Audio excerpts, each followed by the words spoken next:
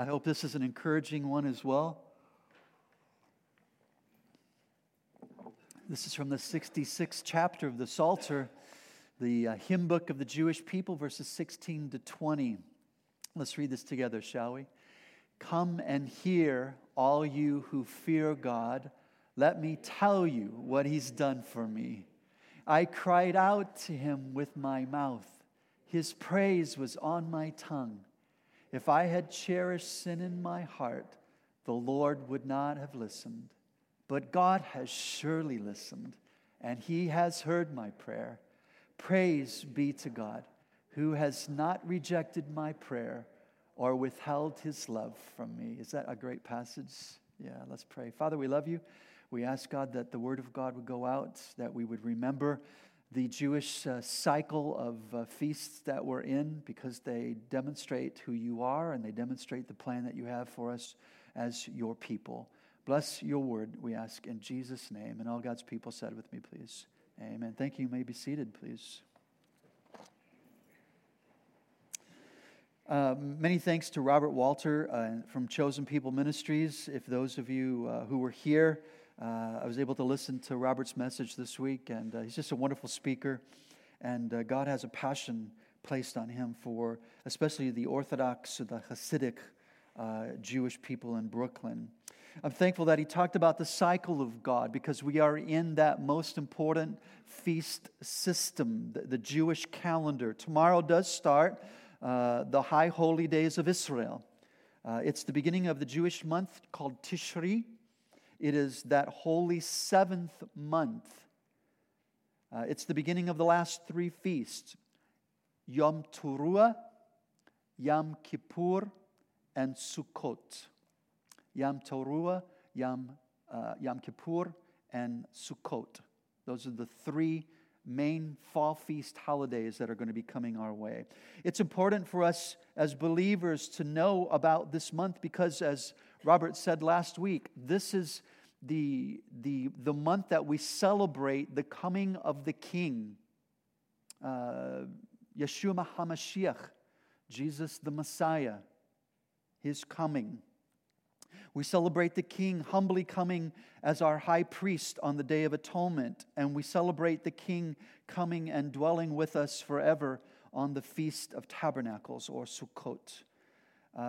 There are those who describe that as Jesus' first coming, and I would wholeheartedly agree with that. However, I think the significance post-cross is not on the first coming, but on the second coming, because I think all three of those feasts fit the second coming, the parousia, the great coming of Jesus Christ back into this world again.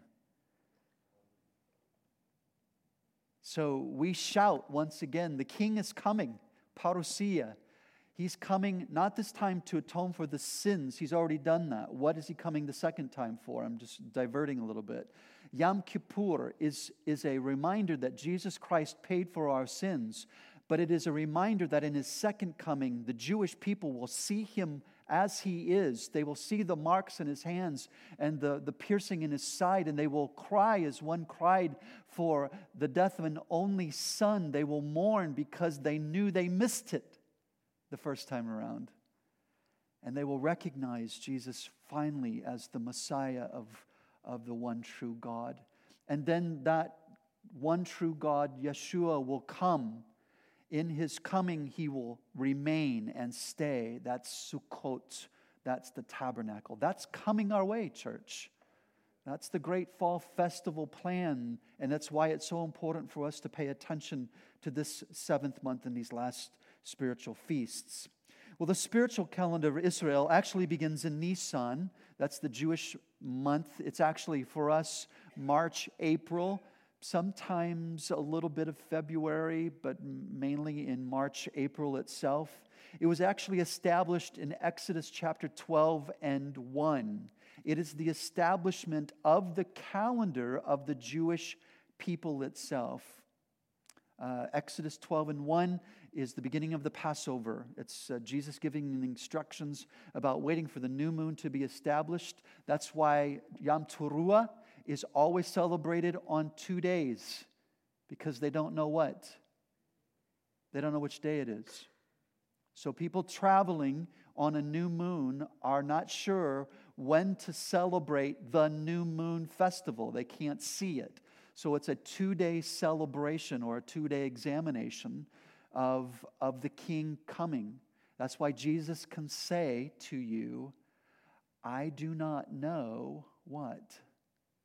The day or the hour, not even the angels in heaven, but only the Father knows these things.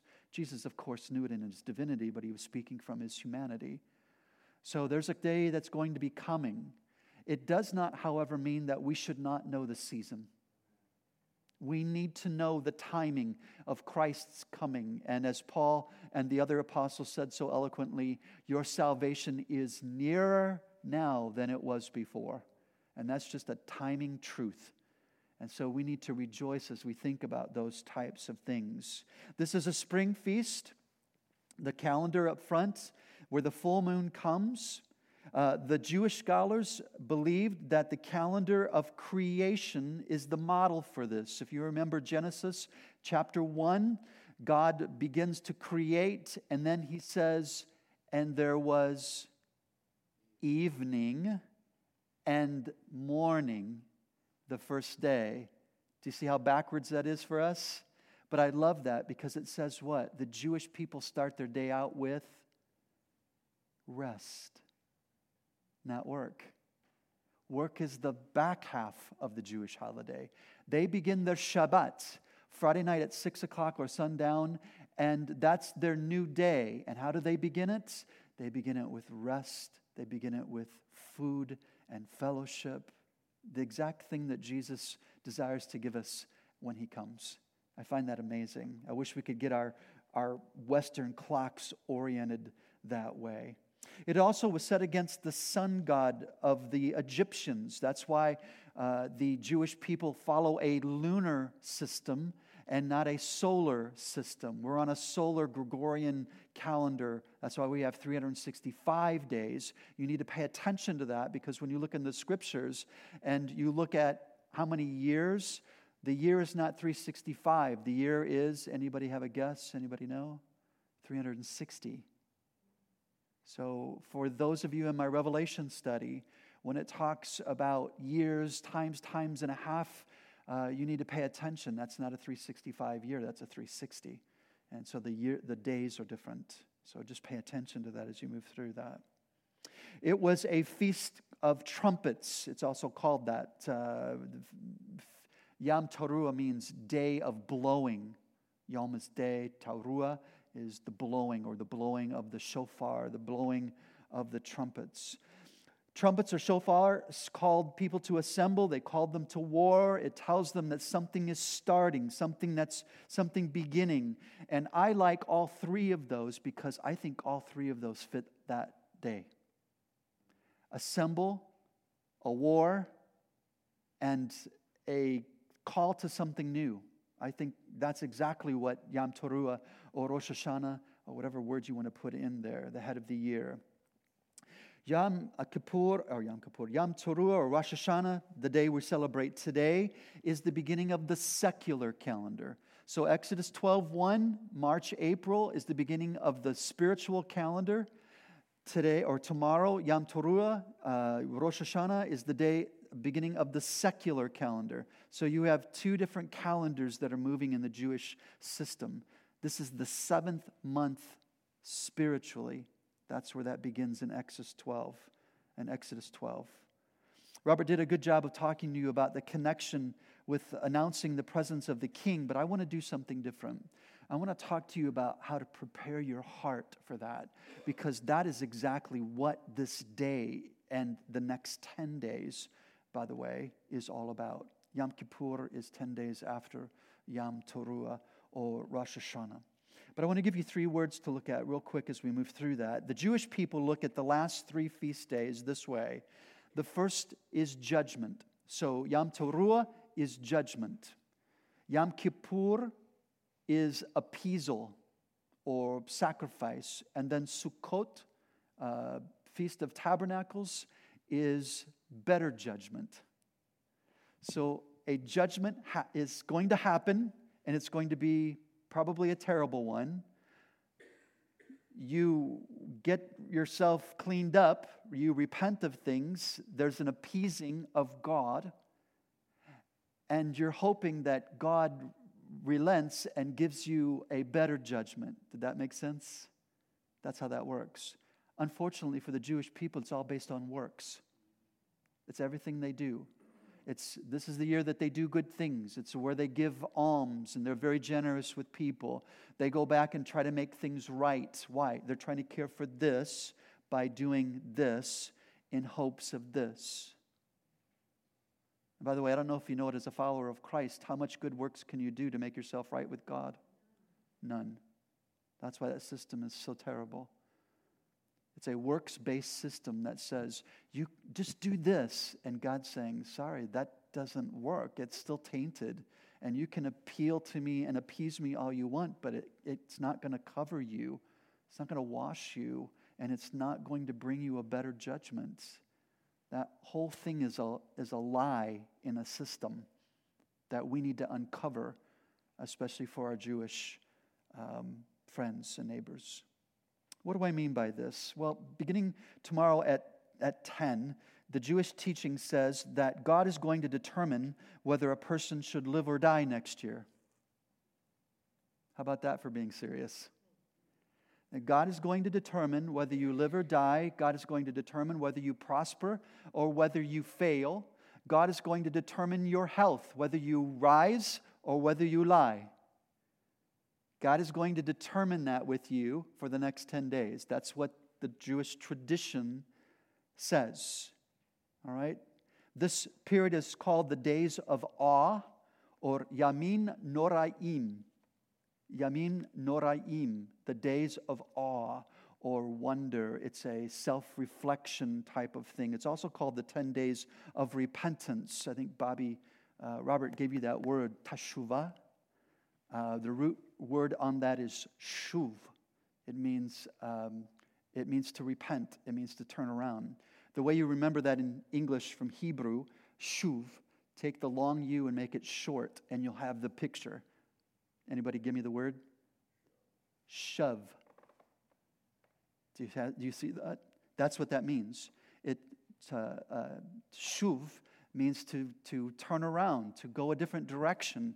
And that's what that image for me clicks in my mind when I think about that. Teshuvah, day of repentance, day of turning, day of changing your mind. That's what that means. So within the next 10 days, Yom Teruah gives or pushes a person internally to turn around, to repent, to make things right with others, to make the offense, to care for an offense, no matter what it is. It truly is a matter of life and death per their tradition. Now, in connection and not separate, because we like to separate these three feasts out as if they are distinct. They're not. They run into each other. So the next feast we're going to be heading into in 2 weeks, the Day of Atonement, is the day of appealing to God to forgive their sins, the sins that they've revealed, have been revealed through prayer and the study of the Torah. By the way, it's a deeper reading of the Old Testament, especially the first 5 books.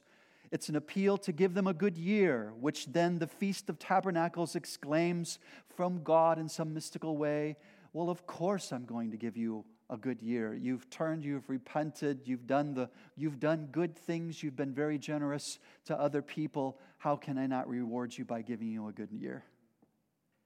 That's a terrible system, isn't it? Yeah. Outside of just doing good things, which is always good. Yeah. I will give you a good year. I will be in your midst. I'll give you prosperity now that you've repented and come back to the Word of God. Judgment, appeal to a better judgment because of what I have done, not what God has done. And that will then, of course, lead naturally to the next Sukkot, the tabernacles, where God is now bound because of what I've done to now grant me a good year. It's just totally unbiblical, but it is part of the tradition. What's that have to do with us? Well, it has everything to do with us because Yom Teruah, the day of blowing, is in the Scriptures. And it's not a Jewish feast, it's the Lord's feasts. It's God's. And so we have to pay attention to that as a follower of Christ. in preparation for our own heart as the King comes. And so I want to do that if I could, please.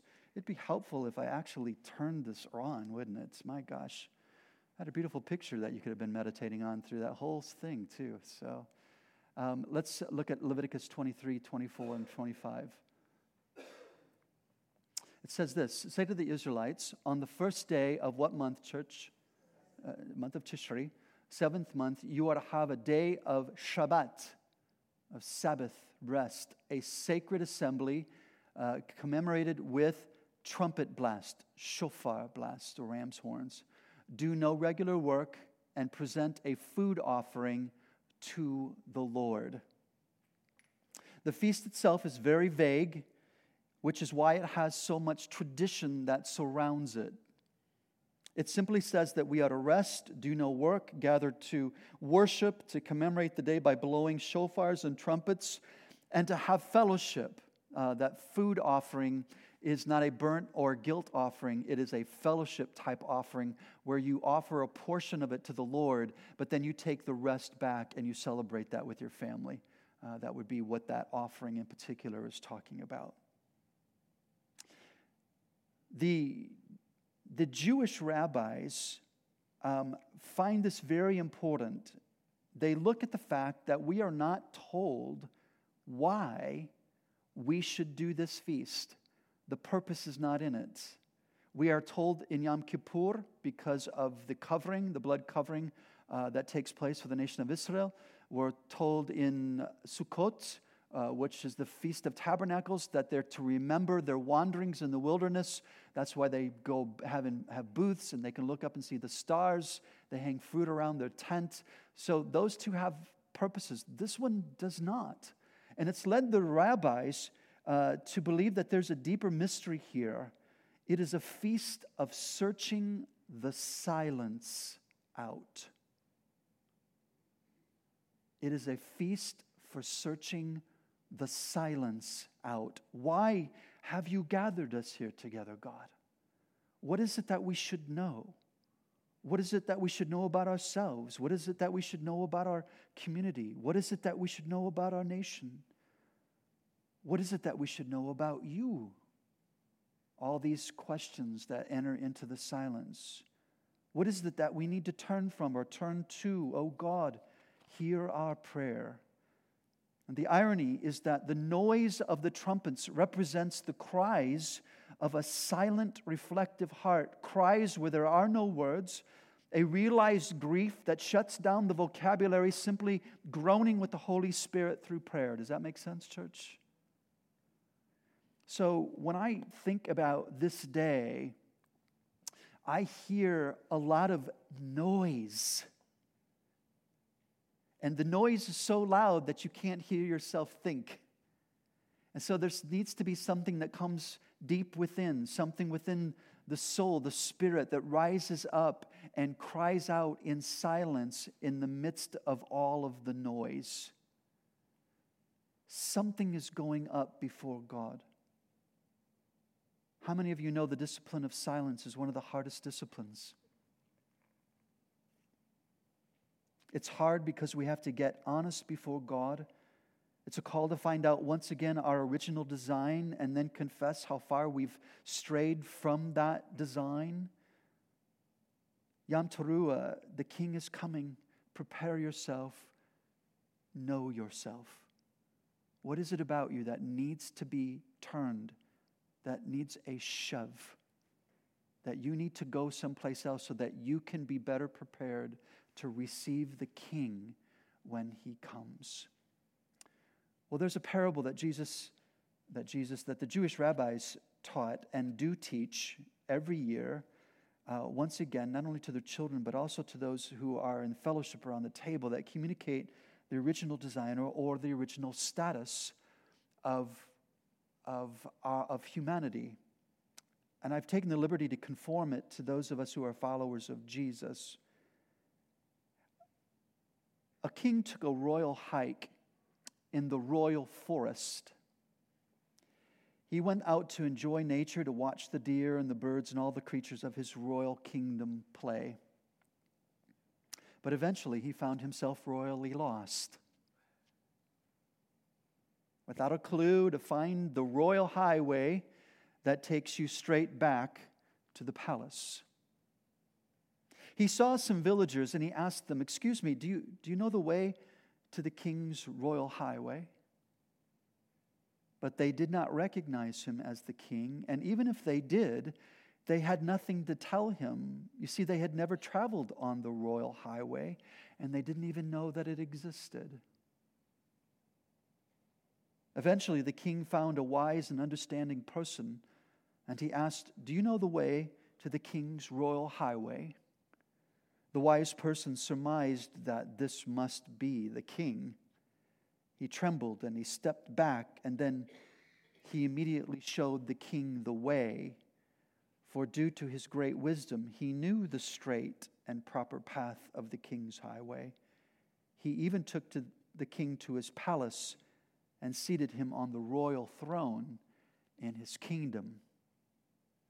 This wise man found much grace in the eyes of the king, so the king appointed him above all the ministers of his kingdom and gowned him in precious garments. And as for his old clothes, those the king kept, and he commanded to be stored in the royal treasury. And yet it came to be, after many years had passed, that this wise man committed a serious crime against the king. And the king was infuriated and commanded that the royal court convene to try this man for treason. The wise man, of course, was very troubled because he knew his judgment was not going to be good. It was, after all, treason that he had committed. So he went before the king and he threw himself before him and he pleaded for one last request before his execution. "And what is that?" the king asked. "That is," the wise man answered, "that I be permitted to dress once again in my clothes that I wore when we first met." The king agreed to this request, and when he beheld the wise man dressed in those original clothes, he recalled the great kindness that this man had done for him when he had brought him back to his palace and sat him upon the royal throne of his kingdom. The king's compassion was stirred. The wise man once again found grace in his eyes. The king acquitted him of his crime and returned him to his royal station. The story teaches us that followers of Jesus, as those who have found the way to the king, as those who have put on the white robes of righteousness, if we are not careful, we will forget our original standing before God. We will forget that we are sinners and yet set free by the blood of Christ, and will fall into pride and arrogance and self-promotion and self-centeredness. We are called, therefore, to humbly remember our proper place in the order of God's creation. And when we return, when we repent of our sin, Father God's grace and mercy rushes upon us, and we are forgiven and restored to our proper place. We are made in the image of God, made for fellowship with God, made to live in peace with each other, and made to exist in harmony with our world. It's interesting that in the Jewish scribal writings, they say that the creation of man and woman were on Yom Teruah. That it announced something, the height of God's creation, and that when God created man and woman, He created images like Himself and therefore gave purpose to the rest of all creation. It's interesting to think through that. It's the words of Isaiah 40, 6-8. It's an amazing passage of Scripture. It says, a voice says, do what, church? That's what the theme is for the day. Cry out. And I said, what shall I cry? All people are like grass, and all their faithfulness is like the flowers of the field. The grass withers and the flowers fall because the breath of the Lord blows on them. Surely the people are grass. The grass withers and the flowers fall, but the word of our God endures forever. It's an amazing passage of Scripture. What it teaches us is that life here in this world is very brief. James says it's like what? It's a vapor that goes up. It's here today and gone tomorrow. So use your day to bring glory and praise and honor to God, remembering who you are in your humility and asking God for grace and for mercy every day, wherewith God abundantly showers that upon us. I have a task for you now for the next 10 days. It may be easy for you or it may be extremely difficult, but I'll ask you to do it, and you determine whether it's something you want to do. For the next 10 days, I want you to commit to an uninterrupted time of silence. And by the way, it's not when you're sleeping. All right? I want you to make this a priority, whether it's 5 minutes, whether it's 50 minutes, whether it's a half day of prayer. I want you to come to God with the discipline of silence. What does that mean? It means you don't go in with your grocery list. It means you show up with your Bible and a pad of paper for 2 reasons. The pad of paper is A, to get the stuff out of your head.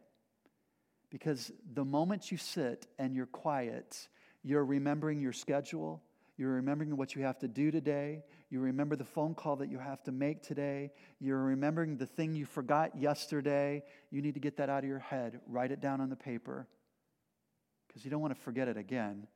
All right?